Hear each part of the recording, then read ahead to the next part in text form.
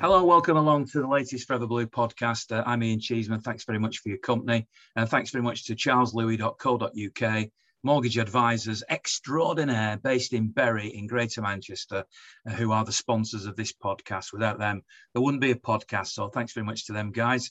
If you go on their website, charleslewis.co.uk, you'll find a phone number. You can give them a call if you like. Have a look at what they do on the website anyway. But if you give them a call, you can speak to them if you've got any issues about getting mortgages, whether it be commercial or private property, selling or buying, they'll help you out. So thanks very much to them, guys.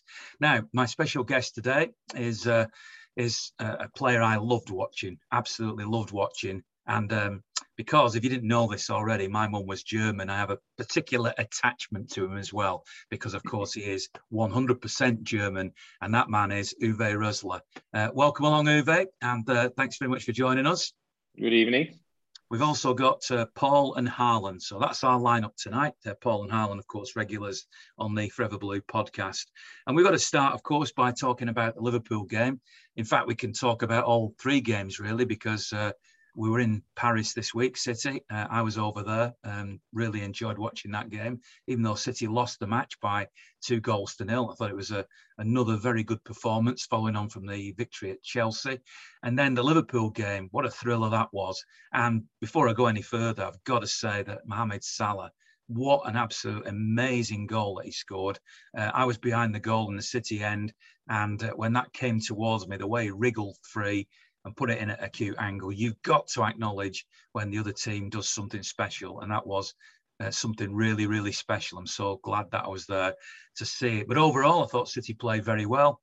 A lot of sparkling performances again. Phil Foden, when he was playing on the left-hand side, I thought was electric. He's been given a lot of praise by a lot of people. Personally, I thought Bernardo Silva was City's star man. But overall, another really, really good performance by City. Now, I know you watched that game, Uwe. What do you make of City generally, and what did you make of that game at Anfield? I was so impressed how City started. Liverpool was a little bit disappointing, but there was a lot up to City, how they were setting up tactically, technically, also mentally. The team had a fantastic first half. Sitting deep in the beginning, didn't allow that end-to-end game would clearly benefit Liverpool too early. So they were sitting deep, winning the ball, and then were breaking very effectively. I think the pressing first in mid-block, then later on in the first half, high pressing from out to in, pressing, let the centre halves play the ball inside, where City had always three midfielders against three, and they were very aggressive, winning the ball. And I felt Liverpool didn't tactically answer, but also physically. They looked tired. They looked not up to their normal speed and aggression in the pressing. And the only thing what was missing was from City that they being 1 or 2-0 up, because they had 3 or 4 big chunks, especially the one from Foden and the one from De Bruyne. That was a shame, but how City had started the game was tremendous. You think they should have won that game? Yes. I felt Liverpool second half got better. Obviously, they found more energy. They got the goal at the right time. I think the goal knocked City down a little bit. They needed a few minutes to recover from that, and then the second goal came in, and I felt the game then started up the 75th minute to open up completely. I think that is a little bit the game what suits probably Liverpool more with their front three than us, where we like it probably more controlled in a way and having ball possession. But I felt coming back from 2 times being down, overall, or seeing the 90 minutes, I felt we were better than them. I know at the moment you're in between jobs, but essentially these days you're a manager. For once, Pep Guardiola, after the game, when he was asked directly about whether James Milner should have been sent off, did actually say he thought the referee made a mistake. But I know that managers have to be quite careful in what they say sometimes, because they don't want to be brought into disrepute. But the fact he was prepared to say that meant that, just like all of us, and I assume you as well, Uwe, couldn't really argue with the fact that at some point Milner should have been sent off. I mean, I counted at least 3 potential yellow cards that he should have had in that game. First and foremost, we have to say James Milner, we all, I think, especially myself, we all regarding him very highly because he did a fantastic job for our club. Yeah? Now he plays for Liverpool. I think in general, Pep tactically, that he started with Foden on that side, Bernardo Silva on that side. I think they targeted him. Pep had, you could really see that Pep had in certain games, he has, they're all good footballers, but they also have pressing players. And when you see him very often in the Champions League, you saw him against Liverpool. They had the front players, especially with Foden and Jesus. They are pressing players. They're not only good football players with the ball, they are very effective without the ball. They obviously target Milner, and Milner was very early on yellow, and then in the second half, I mean, that was crystal clear. And I felt what also the commentary said in Sky afterwards, I felt that Liverpool played home. That made it happen, that Milner got away with it. At any neutral ground, that would have been the second yellow. And I think we have to be honest and also be clear to saying that the game would have probably gone in a different direction. Can't argue with that. Paul, give us your view then on the Liverpool game.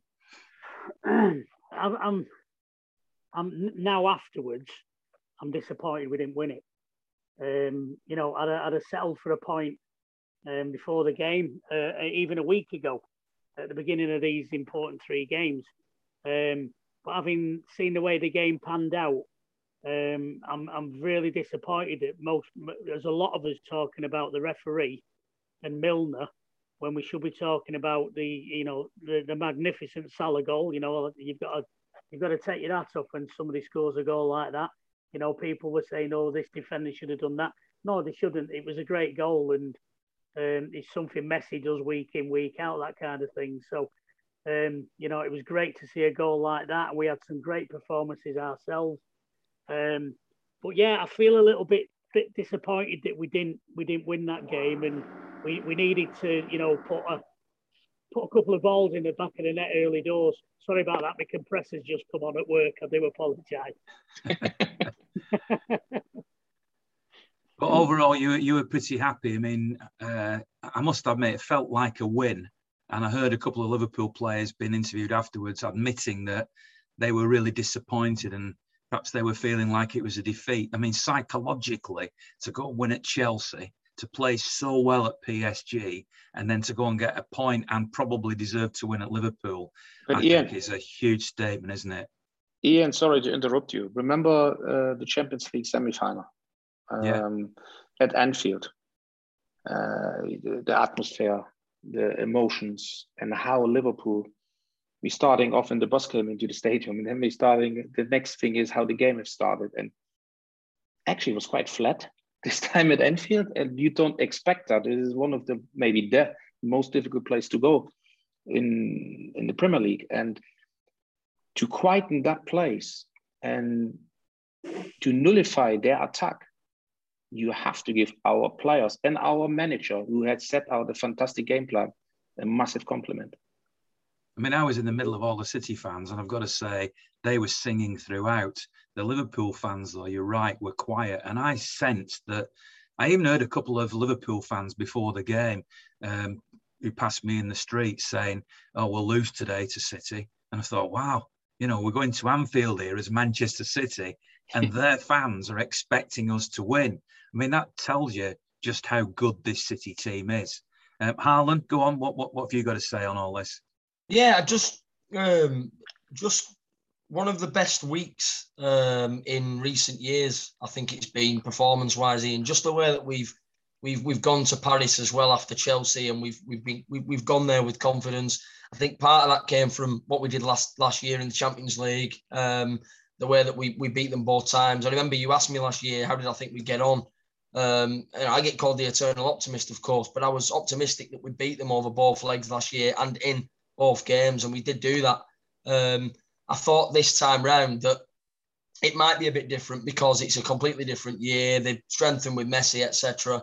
But we went there and I thought we were brave again. We weren't scared of them. We didn't care about the fact that they had a front three like they've got. And as we know now, after this weekend's result, they lost to Rennes.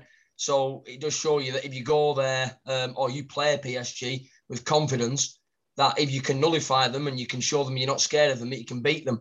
And performance-wise, I think we beat them. Scoreline-wise, we didn't. But, you know, Pep's a performance manager, performance coach, as much as he is a results coach. And I think he was satisfied. And we built on the Chelsea result with the PSG, and we took that into the Liverpool game. And I felt like we imposed ourselves first half, maybe sat off a bit second half at the start of the second half, showed them a bit too much respect. But overall, I think, again, it was a real good end to a very, very positive City week. And I think, was it Paul Arouve that said the press was fantastic, the intensity was brilliant. I think the way that we matched them up was fantastic. And, you know, when you've got star quality like Bernardo Silva and, you know, you've got your Phil Fodens that can show that street football on a you know, football pitch the way he does, it's, you know, you're always going to be able to play a beautiful football. But just Bernardo's energy levels, Ian, you know, when Gundogan's not on the pitch, Bernardo's now stepping up and giving us that work rate and giving us that just that desire and that determination that you want from every player on the pitch. And with Bernardo, I mean, a lot of people are coming back round to the thought now of he's turned. I don't think he's ever gone away. I think the Mendy stuff probably caused him a bit of an issue. He looks now back to his best, and he's sharp, he's fit, and the out and out quality that guy shows. I mean, was that David Silva on the pitch yesterday, or was it Bernardo Silva? Because there was passages yesterday where you thought, you know, was David returned from Sociedad or something here? Like it was majestic, it was brilliant, and it was everything that we saw him do for Monaco against us. I think we've got a star, and the best bit of business we did in summer. I heard a guy say it on the vlog yesterday, and I said it myself the other week. The best bit of business we did this summer wasn't bringing Jack Grealish in, as good as he is. It was keeping all the Bernardo Silva for me. Well, Pep lavished a lot of praise on him as well. And I suppose when you were playing, Uwe, the best thing you could do is receive that type of praise from your manager. I mean, he was gushing him. He was describing him as, you know, just the perfect footballer for 3 big games in a row. Is he key to City now this season? He was key quite some time ago. Last year, you had a period where he was in and out of the team. But before that, and especially now on what we have seen, the level of performance is, like Haaland said, is David Silva. I mean, with the ball, but also especially without the ball. I think a lot of people underestimate his work rate, what he does without the ball, how he pressurizes, how he closing down people, how he condensing spaces, and obviously for everyone to see what he does with the ball. For me, like I said, the best business of the year was to keeping. I couldn't believe when people said he might leave and he asked for a transfer. I couldn't believe it because I think Bernardo Silva, in that form, he's irreplaceable for us. Obviously, the front three yesterday started with Foden on the left, Grealish in the middle, and Jesus on the right. I know it's a bit more fluid than that in the way that Pep's team plays.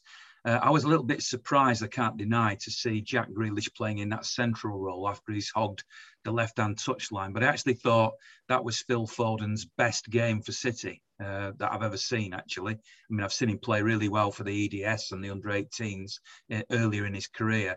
But I thought that was a really good performance, particularly when he was out on the left. Now, we also know that Raheem Sterling likes to play on the left and cut in, or at least that's where he's been playing. The fact that Jack Grealish has come in now, is that a problem? Because Grealish likes to play in that role.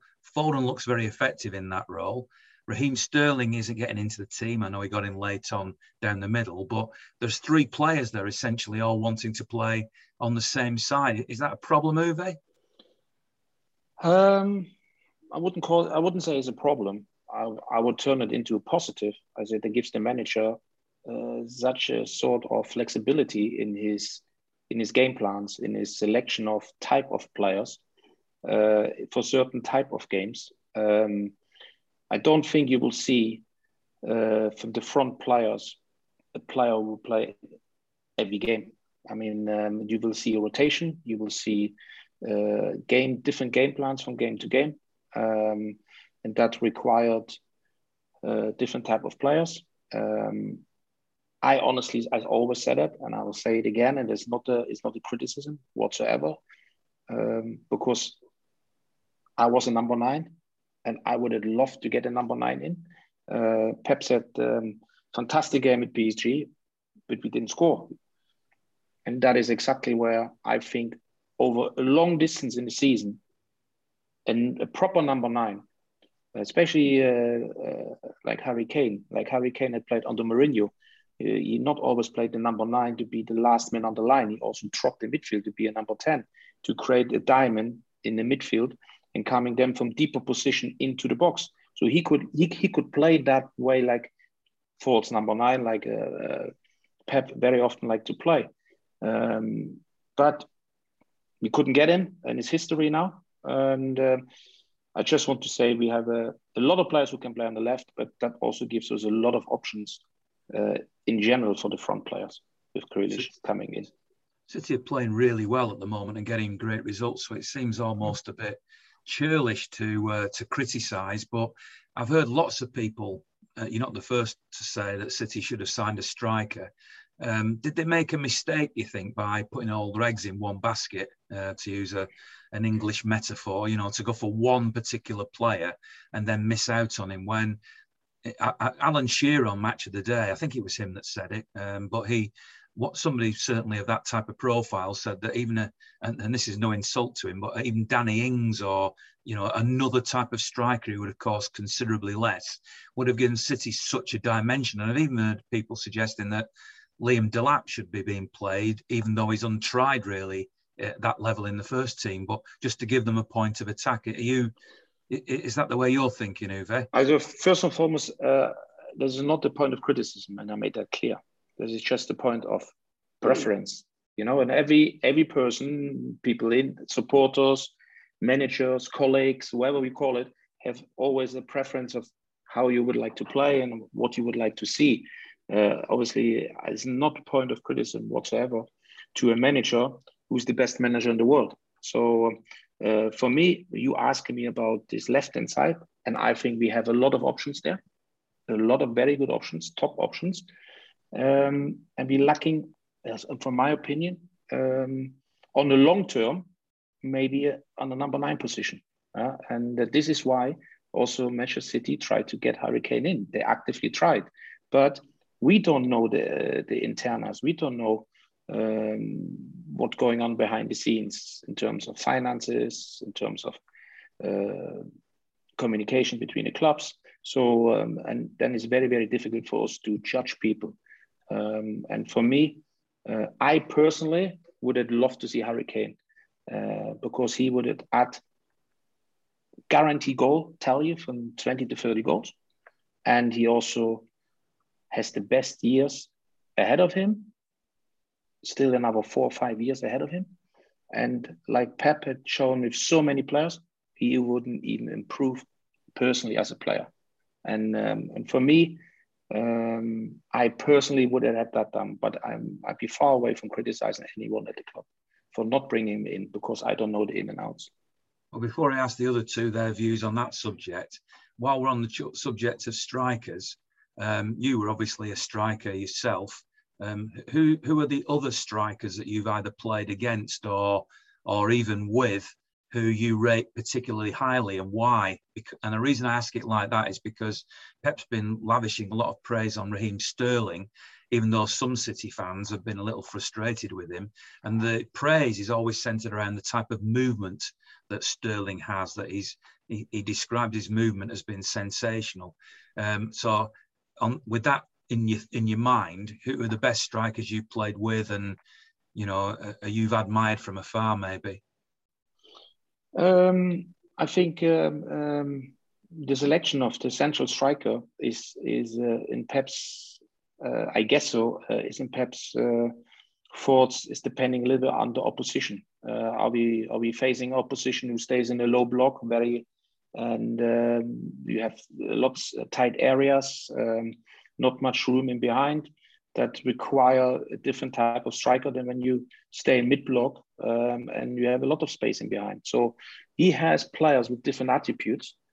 And I think that makes it so unpredictable. And that is also a strength of Manchester City now. Nobody knows with what sort of striker wide players they're coming now with, you know, and this flexibility can also be a massive point regaining the title this year.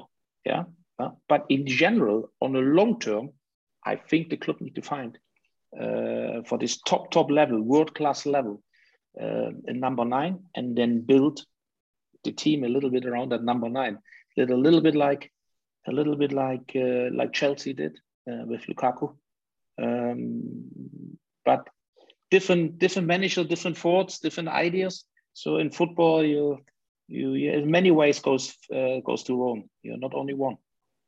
Great answer, but you still didn't tell me who your favourite strike partner was. Oh, my favourite. Okay.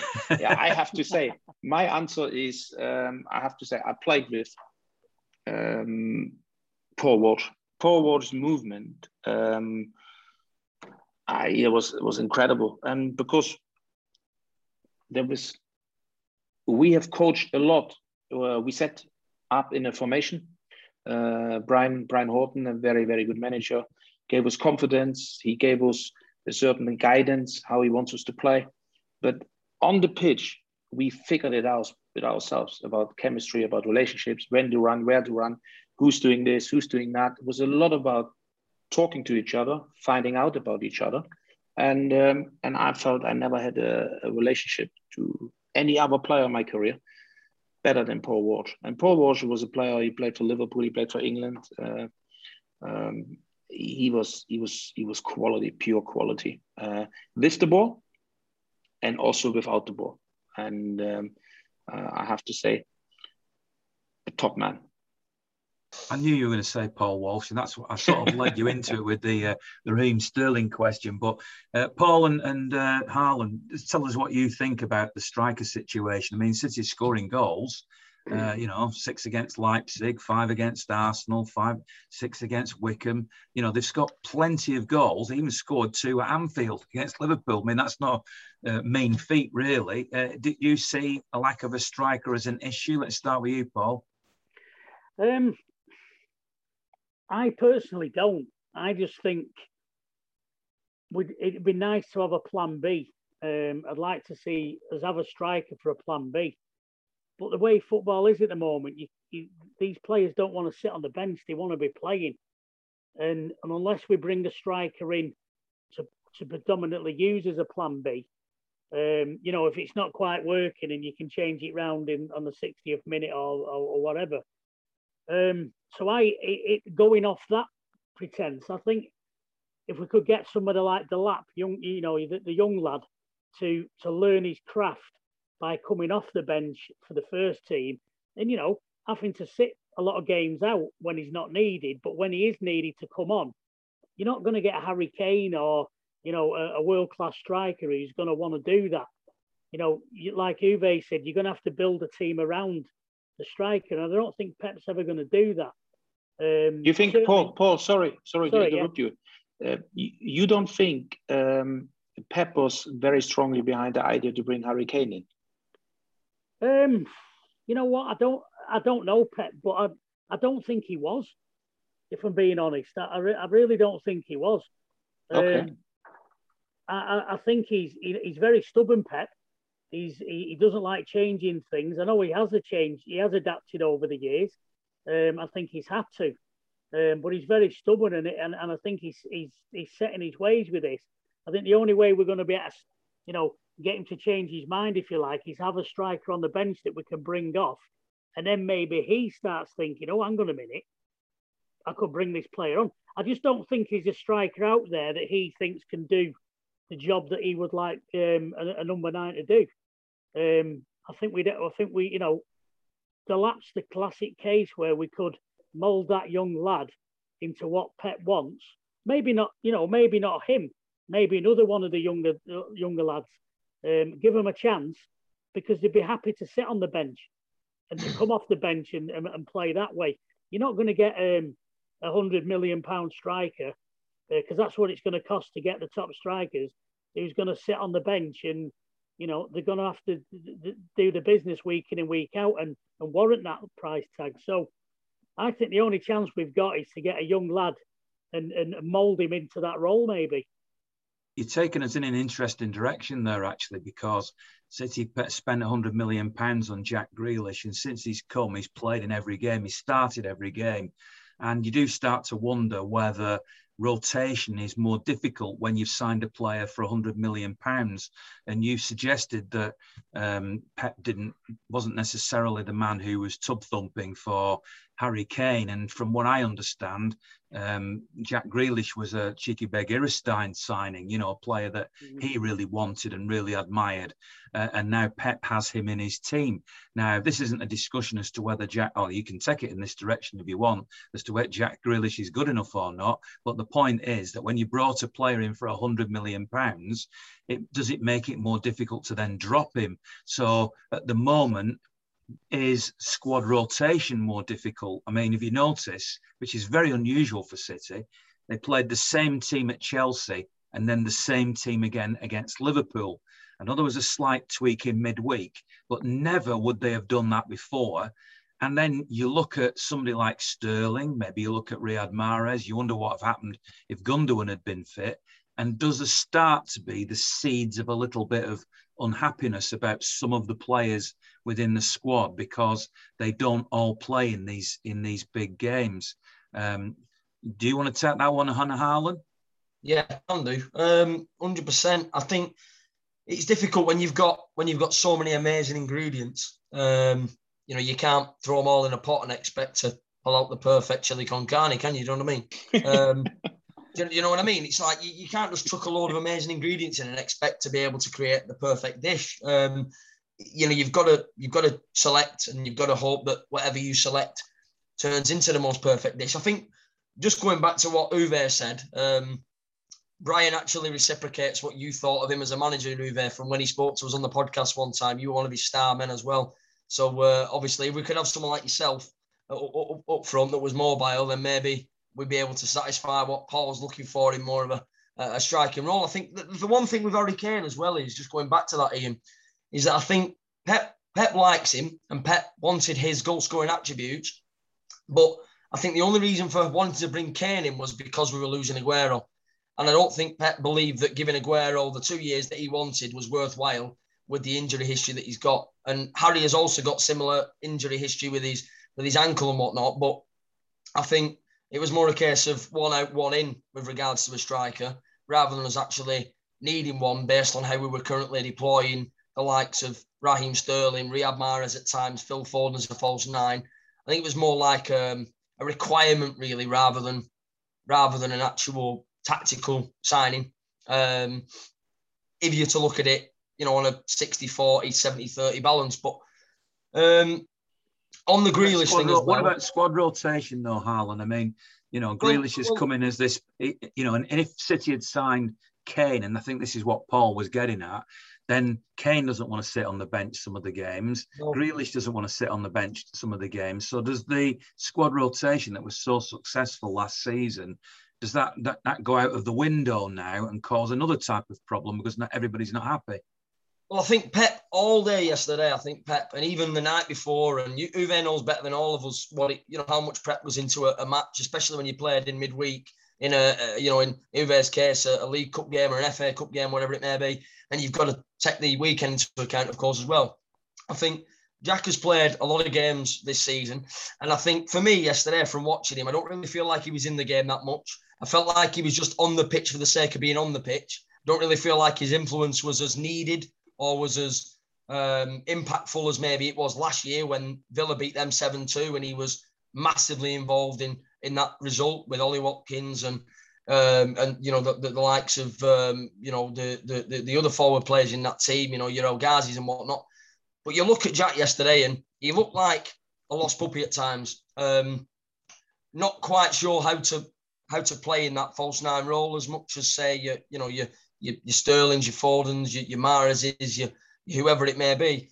And I think that Pep played him because he wanted his attributes to be on the pitch, but didn't want him to not be involved but I don't think he was ever really going to be able to play on the left because Foden was always going to take up them positions. So for me, it was almost like he played on, you could say he played on merit in a sense. I think he played for the sake of playing yesterday rather than because he was actually going to affect the game.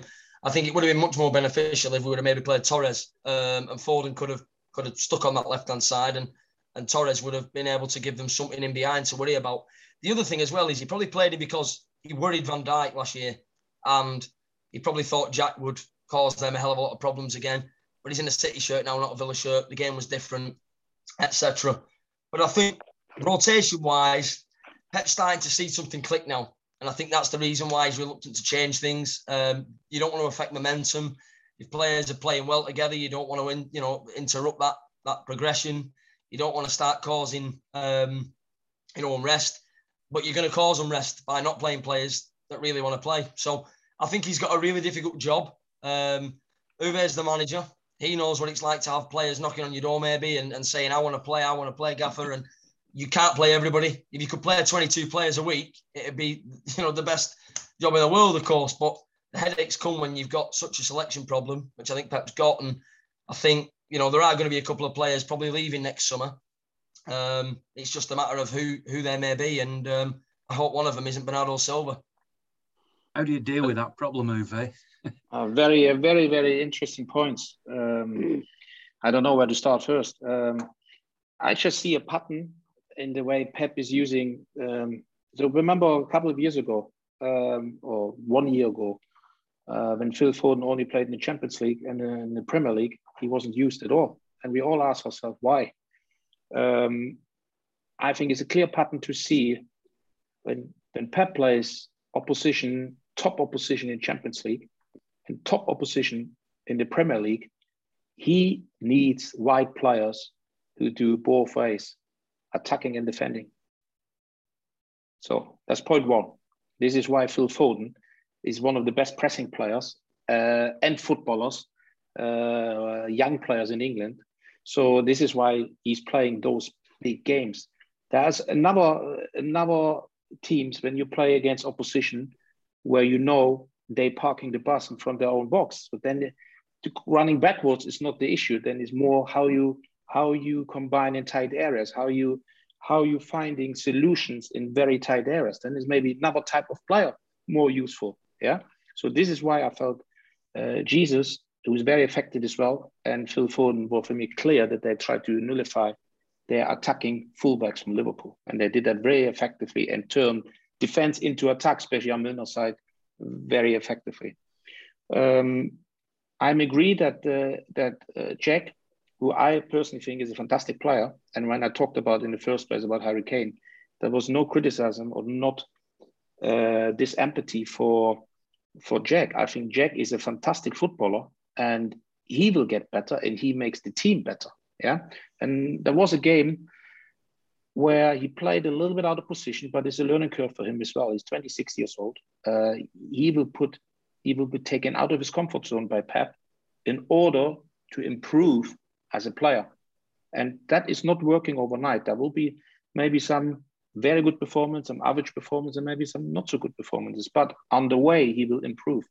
And I felt he wanted to cover the sides with players who are equally as good going forward and backwards. And that's what he did. And he wanted Jack on the pitch, who probably been very good on the ball, keep the ball, take fouls of the opposition. He was the most fouled player in the Premier League. And when you be at Anfield, sometimes you need to take the tempo out of the game, because when it's going end to end, that probably Liverpool is the best team in the Premier League. So that was probably a little bit the thinking about playing Jack in that unusual position. Yeah, but coming back of the point with the number 9, and that is the last thing I said with the number 9. Going back now over the last years, which teams has been winning the leagues and the Champions League? What sort of strikers they had?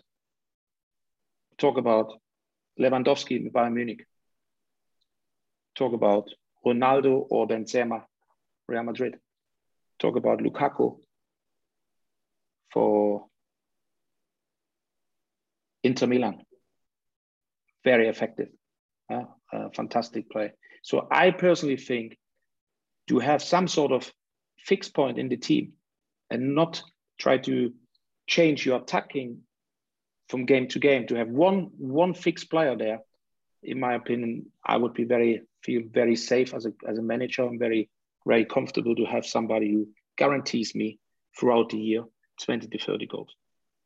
The example you've given, which is all spot on, I'll counter that. I'll give you the devil's advocate, because obviously City last year didn't have Aguero as much as they would have wanted, so they didn't have as much of a point of attack last year as they've had in previous years. But what about Liverpool with Firmino as the nominal striker and Mane and Salah either side of him? I wouldn't really describe any of those three. You correct me if I'm wrong, Uwe, because you're much more knowledgeable than I am. But I would say that those three are not dissimilar to the type of three that City are playing, i.e. no old-fashioned out and out point of attack striker. They're very mobile attacking players, aren't they? But what you have there is you have a guaranteed player who scores 20 to 30 games with Mo Salah. And we're having 9 different goal scorers. What is his strength?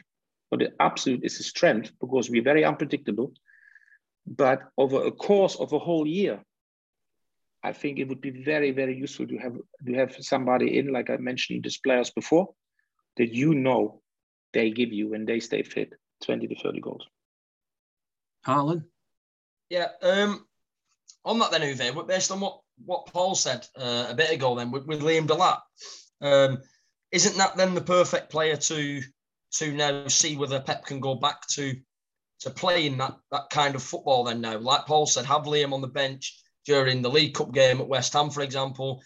It was confusing really because he played in the under-23s game on the same night that we played against Wickham, but wasn't in the team. And I expected to see Liam play that night.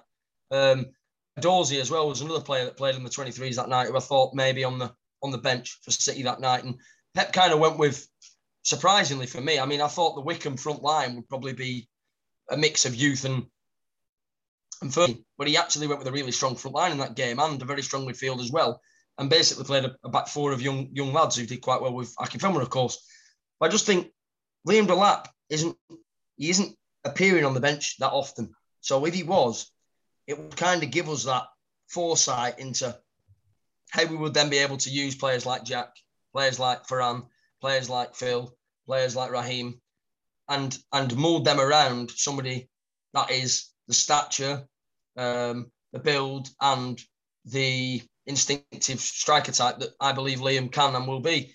Almost like a foresight into what Haaland could be, or somebody like that in the future. Because Aguero, back in 2011, 2012, 13, 14 under Pellegrini, was much more of a number 9 than he was at any time under Pep, in my opinion, or after that period where he was dropping deep, he was picking up the ball. Pep kind of, like you said about Jack, Uwe, took him out of his comfort zone. There was a lot of tabloid news and a lot of fans saying, is Aguero unhappy because Pep's putting him in positions that he maybe isn't used to being in or doesn't want to be in? So Aguero was never really an out-and-out number 9 under Pep at any time, I don't believe, but yet we're still doing what you said Salah does and still scoring, a lot of goals. I think Liam would be the perfect player now to suss out whether we actually need an out-and-out striker or not, and also force the other players that are creative in our side to have to play into, like you were saying, a front man, to know whether it's that approach or the one that we're currently on that is the best going forward. The only thing I would say to that is that I was aware that Liam Delap had an injury. At one point, it was thought he could be out for as long as 3 months. And my guess is, I don't know this as a fact, that the reason why he didn't play against Wickham and was involved in the under-23s was because he's not properly match fit yet. And I wonder if we might see him then at West Ham in a few weeks, when he's more perhaps up to speed. I don't know if you've seen Liam Delap, Uwe, or have any sort of opinion on him. Unfortunately not. Obviously, Corona the last 2 years, I'm not been over. And I can't really talk about young Delap because I have not seen him. I know his dad really well. I played with his dad in South Africa together. but I saw clips and bits and pieces from him, but I cannot really have an opinion about, is that a new Phil Foden?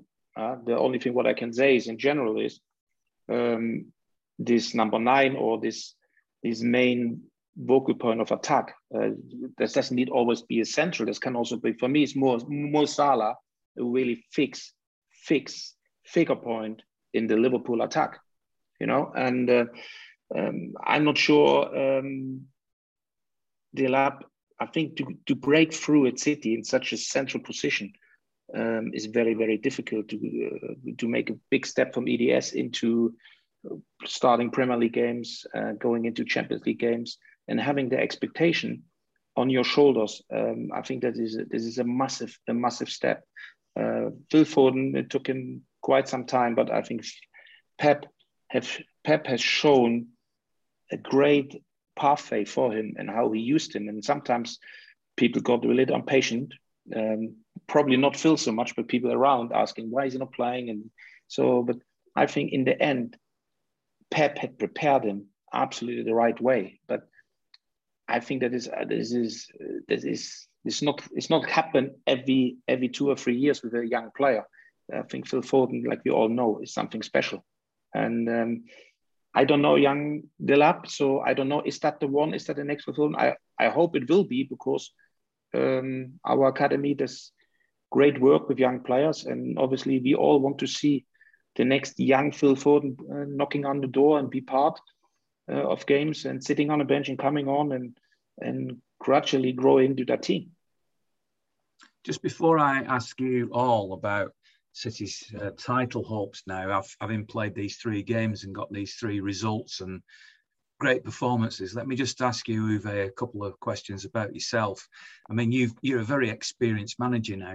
You've managed different clubs in different countries. How do you feel at the moment you're in between jobs, aren't you? But how do you feel your career has progressed now? Do you feel you're getting to where you want to get to, and that have you got ambitions that are really up there, or where do you see yourself in the future? I went through my CV because I prepared my CV again, and then I got a little bit shocked because I have nearly 600 games, competitive matches, league and cup games. So 17 years as a coach in several countries. I think it's quite some time. I was always, when I lost a job, I was always quick in, got to the new one. Now I have a little bit of break, and I have to say the break does me good. After such a long time working in the trenches, you know, the bullets flying left and right, and you have to survive. So no, I think I got the real taste of European football in Malmö. I think my 18 months in Malmö was fantastic. I think we're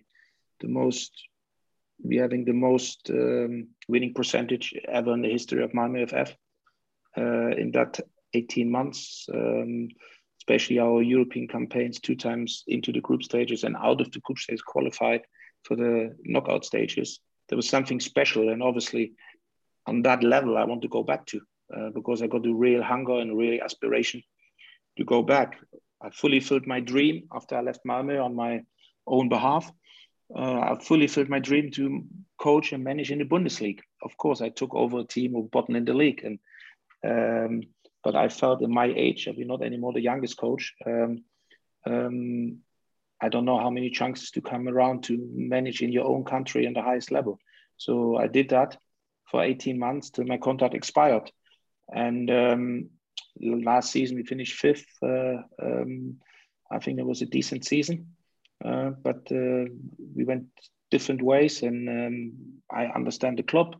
For Corona was also big implications now on the club, and we agreed both to go separate ways. It's not a problem because my contract was running out. At the moment, have a little break, recharge, educate, working a lot in the media. I think the media keeps me really up to speed with the modern game, gives me up to speed with tactical with new tactical things in football, also networking, meeting people, educating yourself, and being very close by. I work a lot pitch side, what was not possible before. So it has a lot of positives, but I see my future in coaching again. And I had several offers already, but I felt this time I didn't want to dive in immediately in something. I wanted to have a little bit of break. I'm now in Mallorca with my wife. My wife is happy now to have me a little bit home and doing my media work. And I think in 2022, I'll be back working. I've got two questions that follow up on that then. Obviously, you were born in the east of Germany. I know it's not East Germany anymore. When you look at the climb of RB Leipzig, and I know that Dresden is another club that has had a bit of a resurgence, do you ever think it'd be lovely to go back and manage in the east of Germany, or are you now such a multicultural man of the world rather than an East German that has no real appeal to you? RB Leipzig is not the club where I come from in Leipzig. So I come from Lokomotiv Leipzig, and I actually have been a lifelong fan from Chemie Leipzig. So that is where I come from, Leipzig. So RB Leipzig is not my home. You're telling me you wouldn't take the job if they offered it, yeah? I don't think that will offer again to me anyway. So I don't think I don't need to worry about that. So interesting that you mentioned Dynamo Dresden, also Magdeburg and Hansa Rostock. Hansa Rostock promoted in the second Bundesliga. I think you could see now in the East, some clubs get stabilized, having better infrastructure, new stadiums, and the supporters, the population in the East, they love their football, and they are probably a little bit more hungry after Bundesliga football, second Bundesliga football, than probably is in other parts of Germany. So when you see the tendencies in those clubs, they are mind blowing. Dynamo Dresden every game is sold out. And every game you can't get a ticket, so that has obviously a big attraction for me as well. But I'm not targeting special clubs because you can't do that in my profession. So I concentrate on German football. I like German football. There was a big challenge for me coming from so many years working in England, going over to German football, tactically, physically, mentally. The game, it was different for me. I had to learn a lot.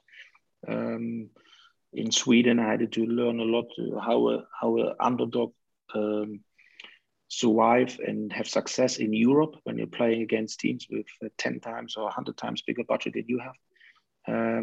So in all my different countries I worked with, I learned a lot. And I will see where I'm ending up, but obviously Germany and England is always my main markets where I proved myself, and that is where I hope to work again. I know that ultimately City is very central to your being as a person. I know how much it matters to you and mattered to you. Is there any way in the future you can see yourself ever coming back to City in any role? I don't know. This is a very difficult question. Of course, everybody knows my affection to City, and the club has been very loyal to me and my family over many, many years. And I also see myself very loyal to the club over many years. And I love everything what had happened in the last 10, 15, 20 years at the club, and especially the football we're playing now under Pep and the success we have over the last 10 years in terms of titles, in terms of silverware, is unbelievable. But I think coming on the question, I want to coach. I don't think I will be the manager or the head coach of Manchester City. I can tell you that. I don't think that will happen. But you never know. I always keep in touch. But in the moment, I see myself searching for a new challenge a new challenge with a new club, and for the right project. And and we see where that will be. You need to stabilise. You need to stabilise Athletic. Schalke and get them back into the Bundesliga. That's what you need to do. Schalke. Before I come back to Uwe again, because I'll leave him to the last in this. Just to finish off now, I looked at these 3 games. I know it was a win, a draw, and a defeat, but I must say that I came away from those 3 games feeling more confident than I felt before the 3 games that City, and I'm not one for, making predictions or saying, no, this is all done and it's a done deal and everything, but I looked at the mentality as well as the ability of going into those games and doing what they did, which is outplay the opposition, certainly in 2 of them, and arguably in the third one that they lost as well, and think City are going to win the league this year. The title is a different thing, though, than the Champions League, which is the ultimate thing to aim for, because the Champions League is a cup competition. When you can have an off day, you can have a player sent off, you can have a key player injured, and you can fail in the Champions League. But do you two, let's start with you, Harlan, this time, do you feel as confident as I do? I know you say you missed the optimism, but I'm very, very optimistic now that City is certainly going to win the league this year. What do you think? Ian, we were on our way to Wimbledon, and you asked me in the car as you went past Brentford Stadium, do you think we're going to win the league? And I said, yeah. There's a lot of people looking at what Chelsea did last season when they brought Timo Werner in, and they brought Ziyech in, and they brought loads of players in and said, look, Chelsea are going to win the league. We came back, we fought, mentality-wise, we were there, and then we kind of left off in February and won the league. I believe Chelsea have strengthened. How could they not have done? Lukaku's a quality player, somebody that I would have taken. And Liverpool are undoubtedly going to be up there. United have brought Ronaldo in. I don't think they're going to be near us come the end of the season. Uwe can probably add to this, but I think that the reason why I'm glad now that we didn't sign Ronaldo is because I believe that we are such a side that doesn't ever want to become a side that relies upon a player. We do rely on De Bruyne at times when we need to be dug out of trouble, or when we do need somebody to get things going on the counter when we may be slogging and not really at our best. But I don't think we're relying on him too much now. Other players step up. We don't channel our play through one player, and I think that's the beauty of us. If Ronaldo would have come in, it would have been a hindrance. We wouldn't have won the league. That's what I believe, because I just believe that, like happened at Juventus, they scored, I think it was 25% less goals with Ronaldo in the team as a team, because he scored the goals and the rest of the players didn't get in on the act. And that's why I believe that he would have impacted on us. We will win the league because, like you just said, mentality-wise, I think we've got it. We proved it in 18-19 when we came back from where we were. 14 games on the bounce, we won. It was a tremendous end to the season. We won it. We got to the Champions League final last year. There's lots of strain on us in terms of amount of games, and the fact we were on for a quadruple as well, that we found our way through. When Gary was on with us and you asked, could we win the quadruple? We nearly got there and won the Champions League. And I just think there's players in there, Ian, that have it within them. Ruben Dias, chest thumper, Vincent Kompany-esque type stuff that he does. You've got Fernandinho in there, proper character, proper football player, doesn't let anybody slack off in midfield. And then you've got forward players that have got outrageous amounts of talent. And Pep he's an obsessive. He is thorough. He is excited, and he's angry. And I like that. And that's why these players won't slack off for more than 1 week, because the expectations are too high. I think we'll win the league. I think we'll win the League Cup again. FA Cup's always one of them that you've just got to be at the best at that moment in time in. And the Champions League is a lottery, of course. But I think that the upset of last year will be the thing that maybe gets us over the line this time round. But like you said, it's a lottery. You can have an injury like we had last year, and it can affect you. But yeah, we're going to do it. We'll do it again, no problem. What is your optimism, Paul? How high on the scale are you? Forgot what the question was. Are City going to win the league? Do you feel more optimistic because of the three performances that we've just seen? Yeah, absolutely. I mean, any team that is going to beat City to the title this year is going to be after something special. and I've not seen it yet anywhere in the in the Premier League. I've not seen it from any team yet. There's too many. We've been consistent. I know we've played consistently well. We've not had any sort of really bad games, if I'm being honest. We've lost games that really we should have won and things like that. It's a tough one because we're always fighting on all fronts, and when you're doing that, it becomes a lot more difficult because you've got to do your rotation. You can't have the players playing every week in, week out. I know people say, and Uwe will back me up on this, is that, they're not machines. There's physical tiredness, and to playing at an elite level like this, you've got to have recovery time. Your mind and your body need to rest. So just because they're on 100, 200,000 pound a week does not mean that, they can play at an elite level every single game, 2 or 3 times a week. They can't do it. So yeah, I think we'll win the league. I'm very confident, having seen, what we've just played. We've played against a team that parks the bus in Chelsea. We've played against Paris Saint-Germain again. Great, 3 great players in that team, similar to Liverpool's front 3. And we played Liverpool, and we've come away with very positive results. So yeah, I think it's looking great to win the league and hopefully 2 cups. Final word to you then, Uwe. What's your optimism level for City this season? I'm always optimistic because I see the progression the club does on all fronts. So sign a very good player on Jack Grealish, keeping their main players in-house. I'm very optimistic. We started this season much better than last year. I felt, looks like for me, the mentality and the spirit and the climate in the team looks for me very positive in the moment.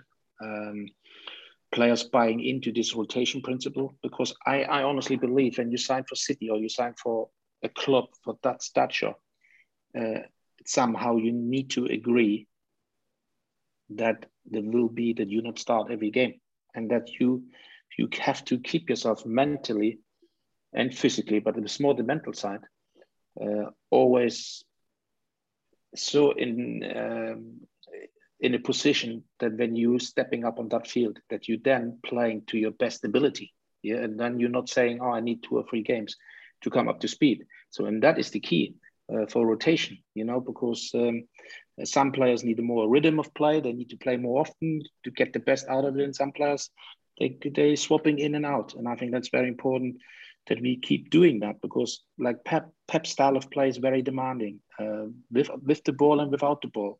You need to be a very fit team. By saying that now, everything looks very promising. But in my opinion, the Premier League is too strong that we can sit here today with so many uncertainties and hurdles we have to manage till the end of the season to predict that we will win the league. So I will go far away from doing that. I wish we're doing it, and I think we are in a great position today. We're sitting here today. We are in a great position to regain the title, and I hope we will retain the title, but we can't predict that we will win the league. I think this year the league is so strong. I think Chelsea will not fall off. Chelsea, there will be, in my opinion, with Liverpool, that will be the 2 main competitors for us this year.